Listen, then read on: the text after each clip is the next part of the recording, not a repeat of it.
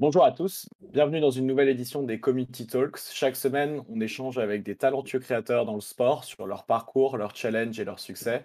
Cette semaine, je suis avec Pierre. Donc bonjour Pierre, merci d'être avec nous. Bonjour Jesse. Ouais, moi je suis le créateur du coup de la page Parlons NBA. Et écoutez, bah merci beaucoup pour l'invitation à ce petit podcast. Ouais, ça va être sympa. Est-ce que tu peux du coup rapidement te présenter ton parcours et puis ton travail justement sur la chaîne Parlons NBA? Et ben moi c'est Pierre, j'ai 23 ans, donc je suis le créateur de la page Parlons NBA que j'ai créée il y a maintenant 6 ans, en 2015. Et à côté de ça, je travaille avec la NBA et avec la ligue de basket. C'est un peu l'activité sur le média Parlons NBA qui m'a mené à travailler avec des acteurs majeurs du milieu comme la ligue de basket ou, ou encore la NBA. Donc voilà. Et en ce qui concerne la page Parlons NBA, je gère tout ce qui est création de contenu, traitement des posts sur les réseaux sociaux donc sur Twitter et Instagram.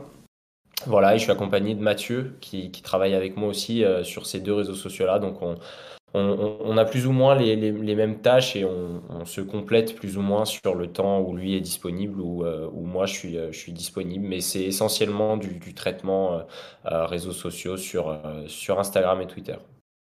Ok. Et donc tu as dit que la page avait 6 ans, donc tu l'as lancée quand tu avais 17 ans. Qu'est-ce qui t'a poussé à commencer cette aventure en fait? Ben, disons que j'étais au lycée, comme tu l'as dit, j'avais 17 ans, donc je devais être en première, il me semble. Donc à l'époque, on n'avait pas forcément conscience, et je pense que personne n'avait conscience de ce que les réseaux sociaux pouvaient éventuellement devenir aujourd'hui. Et même moi, en lançant la page, j'avais pas forcément la notion de ce que pouvaient m'apporter en fait ces réseaux sociaux. Donc je l'ai vraiment pas créé dans l'optique de me dire, OK, ça va me mener à ce travail-là, à faire ci ou à faire ça, mais plus transmettre la passion, surtout donner en fait pratiquement le contenu en fait, aux fans de NBA sur les réseaux sociaux. Donc à l'époque, c'était essentiellement Twitter, puisque Instagram, il me semble, c'était uniquement des photos, et à l'époque, on avait Vine pour les vidéos. Donc c'était vraiment essentiellement sur Twitter. Et le but, en fait, c'était simplement de donner les résultats, de donner voilà, les choses pratiques en fait pour suivre la NBA facilement sans passer par la télévision, quoi. C'est un peu le système qu'on aurait pu avoir il y a des années par d'autres moyens où seulement la télé était disponible. Bon, bah là, mon seul moyen en fait de le mettre à bien et de le donner aux gens, c'était de passer par Twitter, quoi. Et tu as été inspiré par d'autres contenus, d'autres créateurs pour te lancer ou c'est un peu venu de toi? Non, pour le coup, c'est venu de moi. Et c'est vrai qu'à l'époque, les créateurs, disons, n'existaient pas vraiment, encore moins sur le basket et la NBA, parce que on parle de 2015, donc c'est quand même loin en arrière. Et du coup, j'ai pas mentionné le fait que le premier compte que j'ai créé, parce que j'ai créé par l'NBA du coup en première, mais j'ai créé un an avant ça, en fait, j'ai créé un compte qui s'appelait NBA France quand les réseaux en fait officiels de la NBA n'existaient pas en Europe. Donc j'ai créé en fait un compte NBA France. C'est dire à quel point j'étais naïf, parce que je me disais qu'en fait c'était possible de créer un compte et plus ou moins avec du recul d'usurper l'identité en fait de la NBA et utiliser le compte officiel NBA France, tout en se faisant plus ou moins passer pour le compte officiel. Et en fait, ce compte-là nous a mené à une dizaine de milliers d'abonnés en 6-7 mois.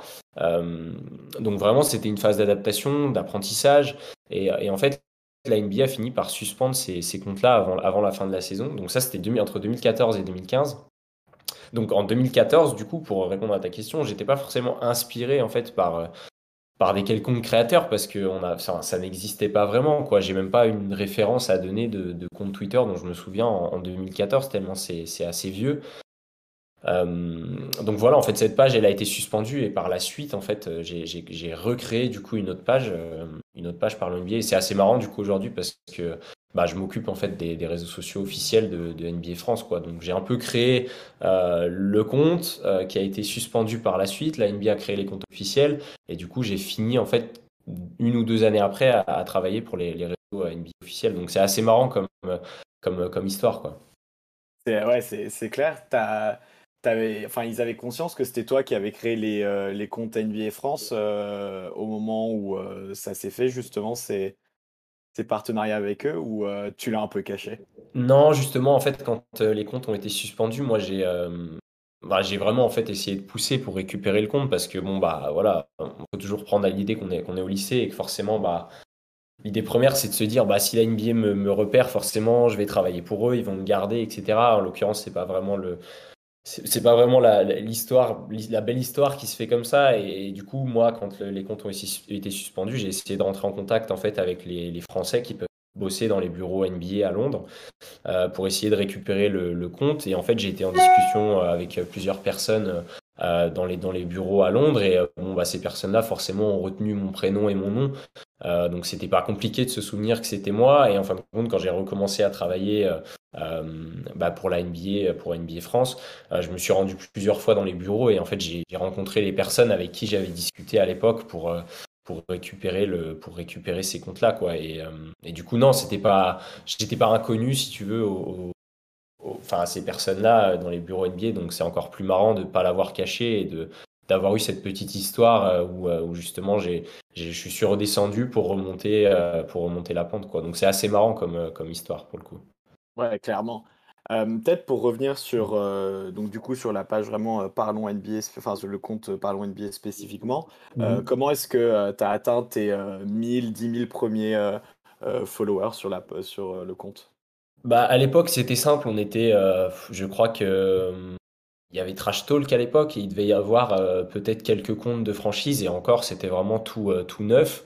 Donc ça va vite, quoi. Si on a un compte à suivre pour suivre la NBA, bon bah on suit Trash Talk et on suit Parlons NBA. Voilà, ça fait une compte à suivre et on suit l'actualité. Et après, en fait, ça va très vite, hein. Il suffit qu'une vidéo euh, marche bien. À l'époque, il y avait encore Kobe, il y avait encore des joueurs qui étaient quand même connus de pas mal de générations. Et voilà, des vidéos qui peuvent marcher, des buzzer beaters incroyables. Je pense à certaines actions, des actions de LeBron, des dunks, bon bah voilà. Après les gens relaient et après ça va super vite, quoi. On suit et puis après on a aussi fait pas mal de concours avec des partenaires pour faire gagner des maillots, etc. Ça nous a pas mal propulsé aussi.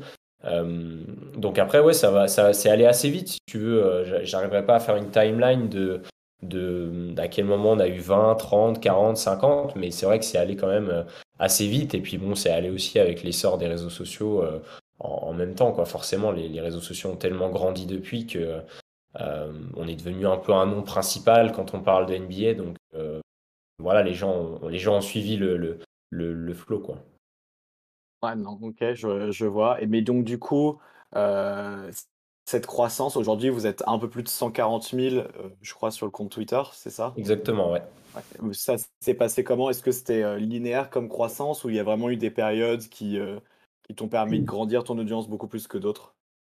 Ben forcément, oui, il y a eu. Bon, on essaye de garder une régularité. Ça va aussi avec le fait d'être présent tous les jours sur les réseaux sociaux, ça c'est sûr. Donc il y a forcément une, c'est forcément linéaire sur la croissance, ça c'est sûr. Si on prend une timeline assez grande en termes de saison, bon bah forcément toutes les saisons on gagne des abonnés, mais c'est vrai qu'il y a des périodes où bah voilà, les playoffs, les débuts de saison, même malheureusement des événements tragiques comme la mort de Kobe, forcément, on a plus d'audience. Enfin voilà, c'est surtout en fonction de période où des fois on a plus d'audience que la normale, mais sinon c'est assez linéaire d'une saison à une autre.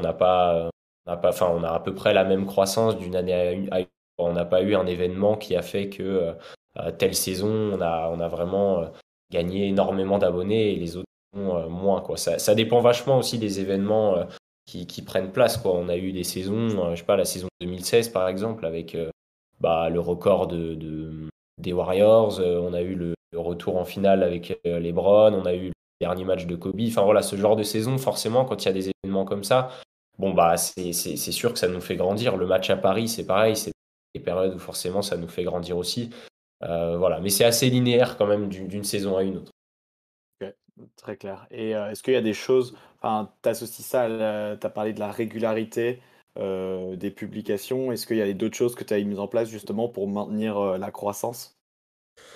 Ben, oui, alors bah, forcément la régularité c'est le facteur numéro un, hein, c'est une certitude. J'ai vu énormément de comptes passer voilà, qui ont eu pas mal d'abonnés, qui ont eu une certaine croissance assez rapide, etc. Mais le fait de ne pas être assez régulier dans le temps et de ne pas avoir cette longévité, forcément, ça freine à un moment donné. Après, voilà, c'est plus des techniques qui sont mises en place pour fidéliser une communauté, je dirais. Voilà, être présent la nuit, ça veut dire la nuit. Le matin, être présent le matin quand les gens se lèvent, les gens veulent voir l'actu, pareil, c'est fidéliser une communauté. Forcer les gens en fait à se. Et toujours aussi, enfin, moi j'ai toujours eu ce truc-là et c'était l'identité que je voulais garder avec Parlons NBA. C'était rester proche de notre communauté en fin de compte. C'est-à-dire que la communauté devait se retrouver en nous et devait voir quelque part un compte populaire, mais des fans avant tout, quoi. Donc, euh, donc non, ça fait définitivement partie du truc parce que les gens peuvent je pense, se retrouver dans ce qu'on dit aussi. Donc c'était aussi cette manière-là de rester proche de la communauté parce que voilà, les chiffres, c'est bien beau sur les réseaux sociaux, mais on peut très bien avoir 100 000 abonnés et ne pas avoir beaucoup d'engagement sur ce qu'on fait, sur nos vidéos, et ça, c'est pas, enfin, moi, ça m'intéresse pas en tout cas. Je préfère avoir 2 fois moins d'abonnés, mais des abonnés qui sont présents et qui ont du répondant, qui sont là pour échanger. Donc c'était aussi une grosse valeur que je voulais garder quand j'ai la page. Et en fait, ça rejoint tout simplement la valeur que j'ai lancé la page. C'était surtout rendre un service aux gens et transmettre une passion et rester proche en fait de ces personnes-là, pas s'en éloigner quoi. Donc ouais, c'est vraiment resté en fait dans ces valeurs-là et je pense que ça aujourd'hui que ça fonctionne toujours aussi bien aussi. OK. Et aujourd'hui, du coup, tu passes à peu près combien de temps par semaine, à créer du contenu pour la page? Par semaine, ce serait compliqué à te dire parce que bon, ça dépend vachement de l'actualité aussi qu'il y a en journée. Et puis bon, j'ai forcément d'autres choses à faire. Aujourd'hui, le média vit pas de lui-même, donc j'ai aussi du travail à côté.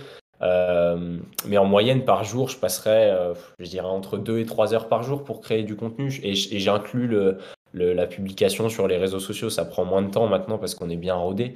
En soi, créer le contenu, voilà, c'est toujours nous qui le faisons. Et ouais, je dirais que c'est en moyenne 2 3 heures par jour, donc par semaine, une vingtaine d'heures, quoi, en quelque sorte.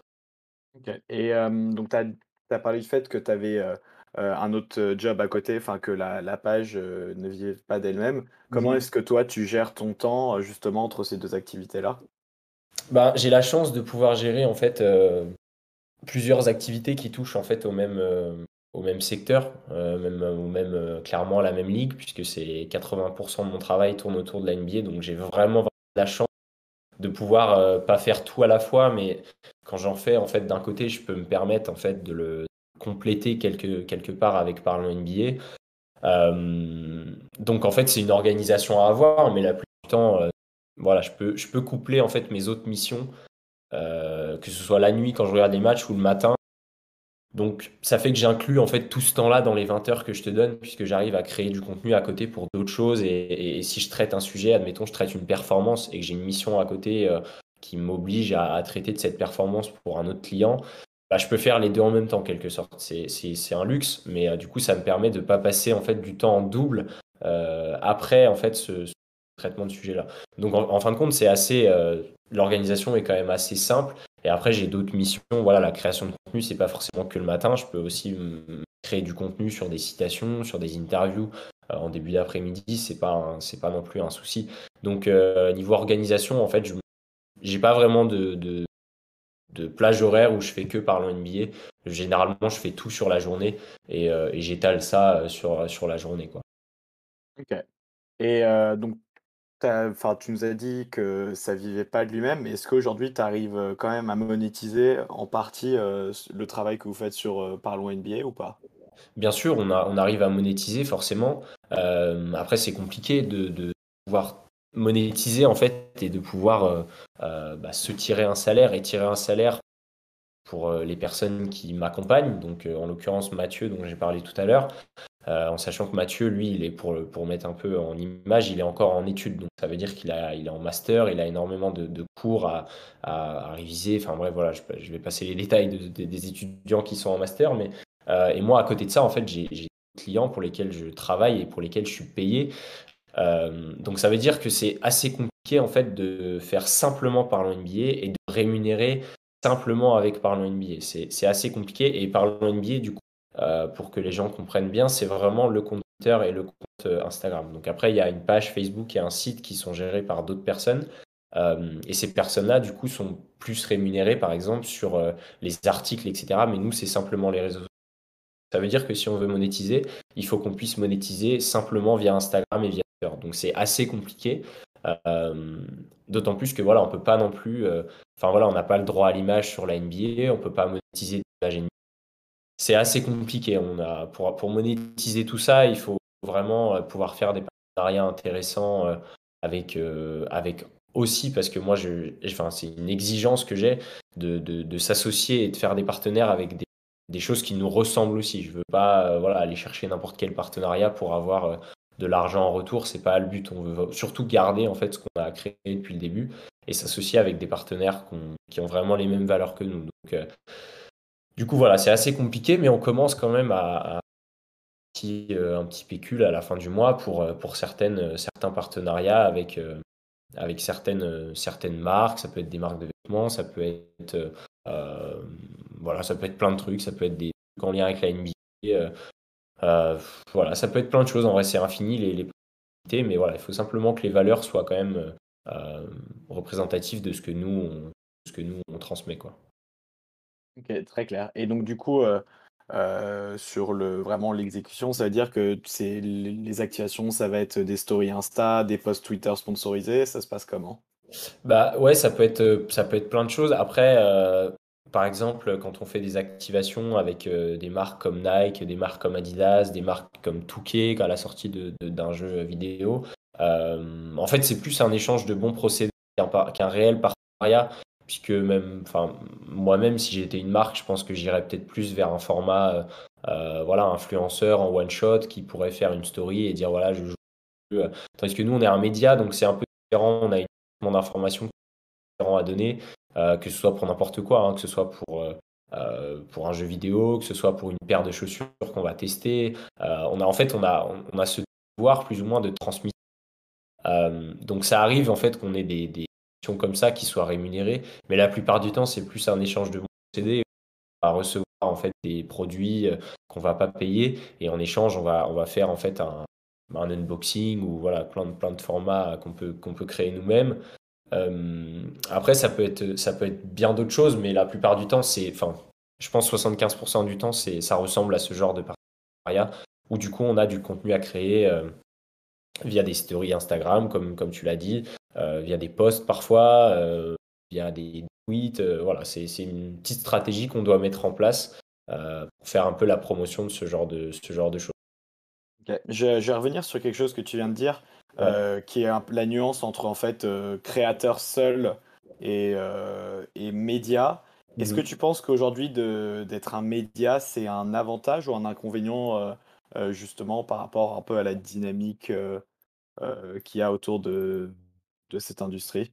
Bah, moi, comme je le sens, je préfère largement, si tu veux, l'aspect média parce que bah, déjà, j'aime beaucoup en fait le traitement de l'actualité d'un média, comme moi je l'entends, bien évidemment, puisque c'est moi qui décide de comment je veux traiter l'actualité, c'est moi qui décide comment je veux créer mon. Quelque part, on a quand même la possibilité de traiter n'importe quel contenu, tu vois, si on a un lien entre le cœur et le basket, si on a un lien entre la musique et le basket, voilà, on peut traiter ce qu'on veut, on a clairement aucune barrière là-dessus et on peut se permettre en fait de tout explorer en termes d'actualité. Donc ça, c'est vraiment bien et je trouve que c'est un avantage parce que bah, du coup, on touche à énormément de différentes, malgré que voilà, toutes ces communautés sont liées, mais des fans de musique qui sont peut-être pas forcément fans de NBA, on pourrait les attirer rien qu'en. Ou les fans de sneakers qui sont pas forcément fans de NBA, on pourrait les attirer via sneakers aussi. Donc moi je trouve que c'est un avantage. Et après c'est parce que je suis dans cette position-là aussi. La position de créateur, elle est vachement intéressante parce que voilà, un créateur fait plein de choses aussi et fait plein de choses différentes. Donc, euh, donc forcément, c'est cool aussi d'être dans la position d'un créateur. Mais je ne le suis pas vraiment, donc je peux donner d'avantages ou d'inconvénients à ça, même si j'en imagine peut-être quelques-uns. Mais bon, c'est vrai que ce serait encore mieux d'avoir l'avis d'un créateur. Voilà, en tout cas, moi, la média me convient parfaitement sur le basket. C'est super cool à traiter, d'autant plus quand tu as un ton qui te représente et que tu as mis en place. Bah, je trouve ça vraiment, vraiment génial, quoi. Intéressant ce que tu dis, parce on a échangé avec, Léo qui est le fondateur d'un peu d'un média fan, de Liverpool qui s'appelle Liverpool Goals. Ok. Il expliquait lui qu'il voyait ça, c'est vrai, tu vois, pour les avantages que tu donnais, mais aussi pour, le fait de pouvoir déléguer, en fait, de pas avoir la pression, d'un Mhm. visage Je sur, comprends. le compte, mais que par contre, il y avait des désavantages, notamment sur les perspectives de monétisation, parce que c'était moins facile de monétiser, justement sans avoir cet individu un peu vitrine pour le compte. T'en penses Exactement. Bah, je pense qu'il a raison. Et justement, il y a des médias qui sont très doués pour ça en France, et c'est un peu l'objectif aussi.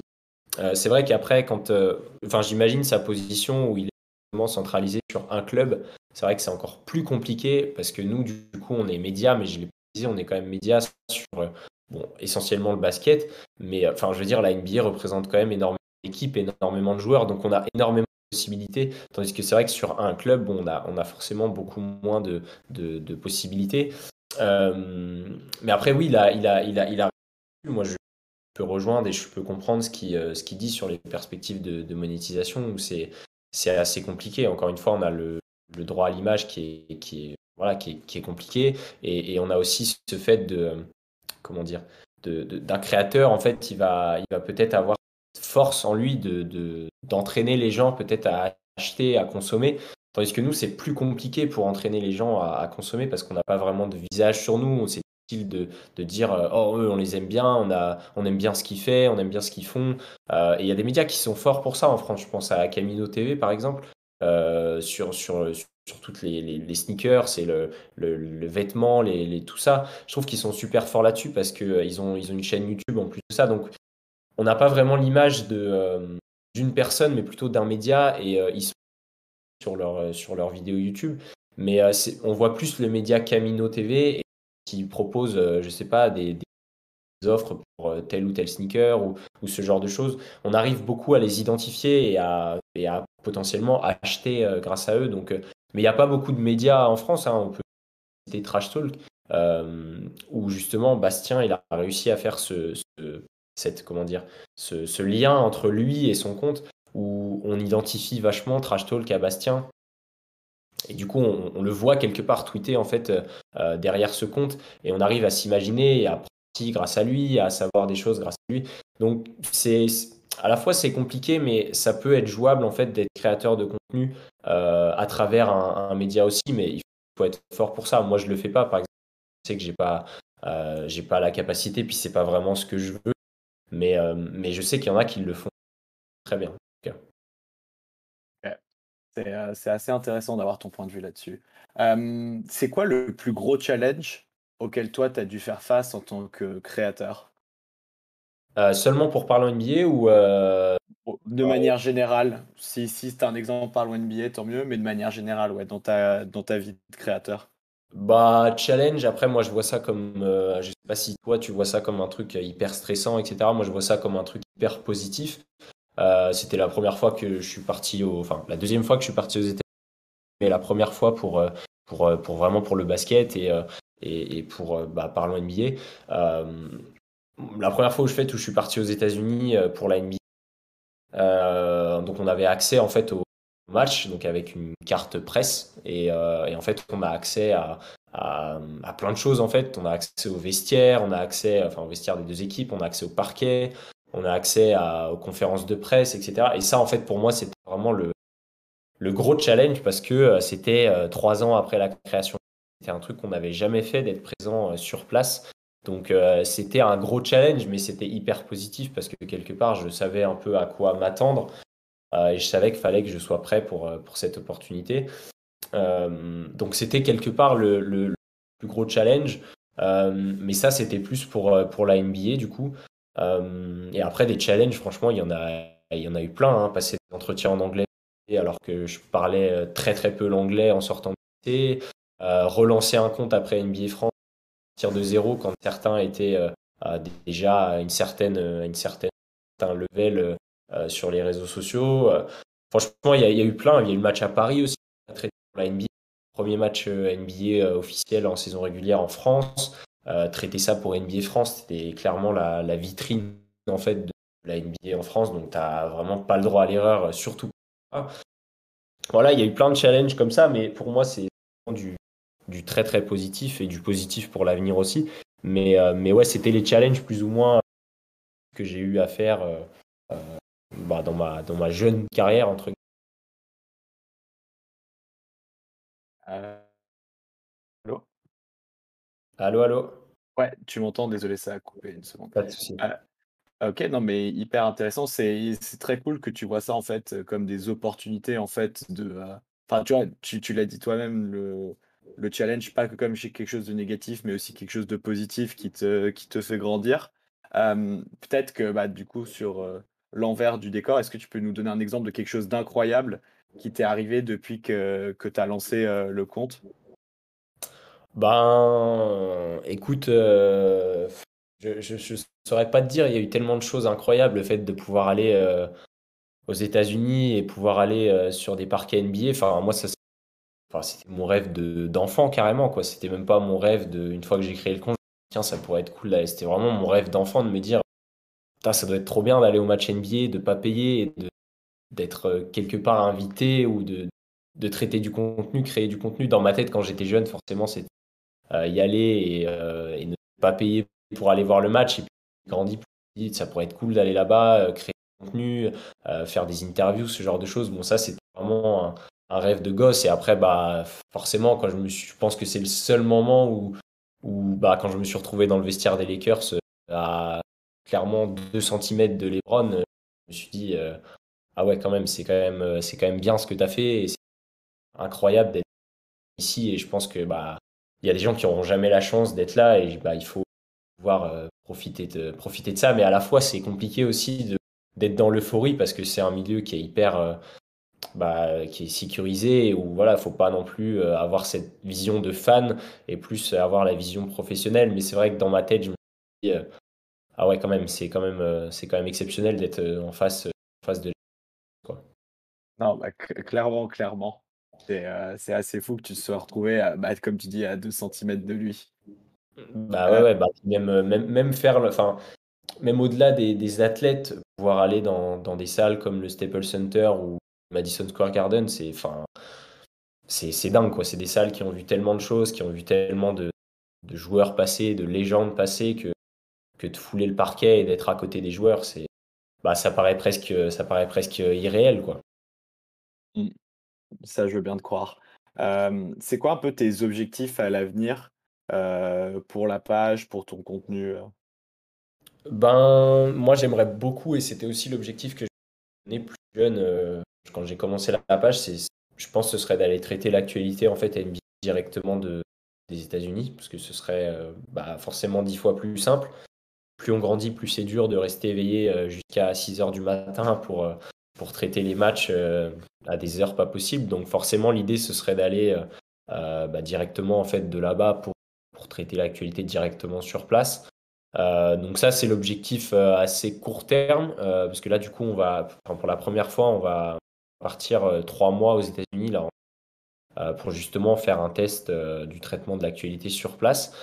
Donc ce sera un peu le premier test et challenge positif, si on peut revenir sur l'idée du challenge, euh, où du coup on va voir si vraiment c'est avantageux d'être sur place, qui en soi je pense enfin, c'est quasiment sûr que c'est plus avantageux d'être sur place. Après à long terme, bah écoute, je sais pas, j'aimerais bien qu'on ait de nouveau un match ce serait cool qu'on soit encore plus présent sur ce genre d'événement.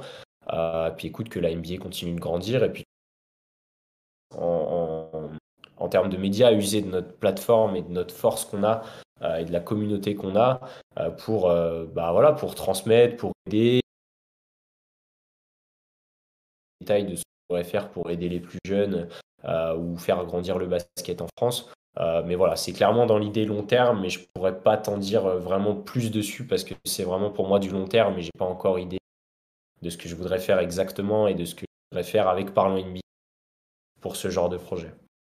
Non, mais c'est cool, il y a l'air d'avoir quand même des beaux projets dans le pipe, bah, notamment le fait que vous alliez, aux États-Unis, pour, 3 mois, ça c'est déjà assez ouf. C'est une première brique et puis ensuite le reste s'enchaînera. Est-ce que tu as un conseil peut-être que tu donnerais aux créateurs, qui se lancent aujourd'hui ou qui pensent se lancer? Bah écoute, moi le premier conseil que je donnerais, c'est le conseil que je t'ai donné juste avant sur les réseaux sociaux, c'est le fait d'être régulier, franchement, c'est enfin, d'être consistant de tout le temps. Enfin, je pense que ça vaut un peu pour tous les sujets, d'être consistant et d'être régulier dans ce qu'on fait. C'est la meilleure manière en fait de rester au top et pour le coup de pas avoir peur en fait de d'oser, de partir à la recherche de challenge. Comme l'ai dit, moi pour le coup, le challenge c'est vraiment quelque chose de positif et il en tire toujours quelque chose de positif d'un challenge. Donc en plus d'être régulier, j'ajouterais le fait de vraiment se lancer des challenges, pas forcément se brusquer en se lançant des challenges, mais voilà, petit à petit se lancer des challenges pour grimper petit à petit enfin, je trouve prendre conscience aussi que c'est pas une course et vraiment de pas se précipiter sur les choses qu'on fait, de vraiment prendre son temps et de grandir en fait. Le plus important, je trouve, c'est la longévité et être. OK. C'est, heu, c'est un bon mot de la fin. Merci d'avoir été, avec nous. Merci à toi Pierre, bah, pour ton temps. C'était, hyper intéressant et hyper cool d'avoir un peu un insight, dans le quotidien de Parlons NBA. Non, pas de souci, avec grand plaisir. Super, ah bah, à la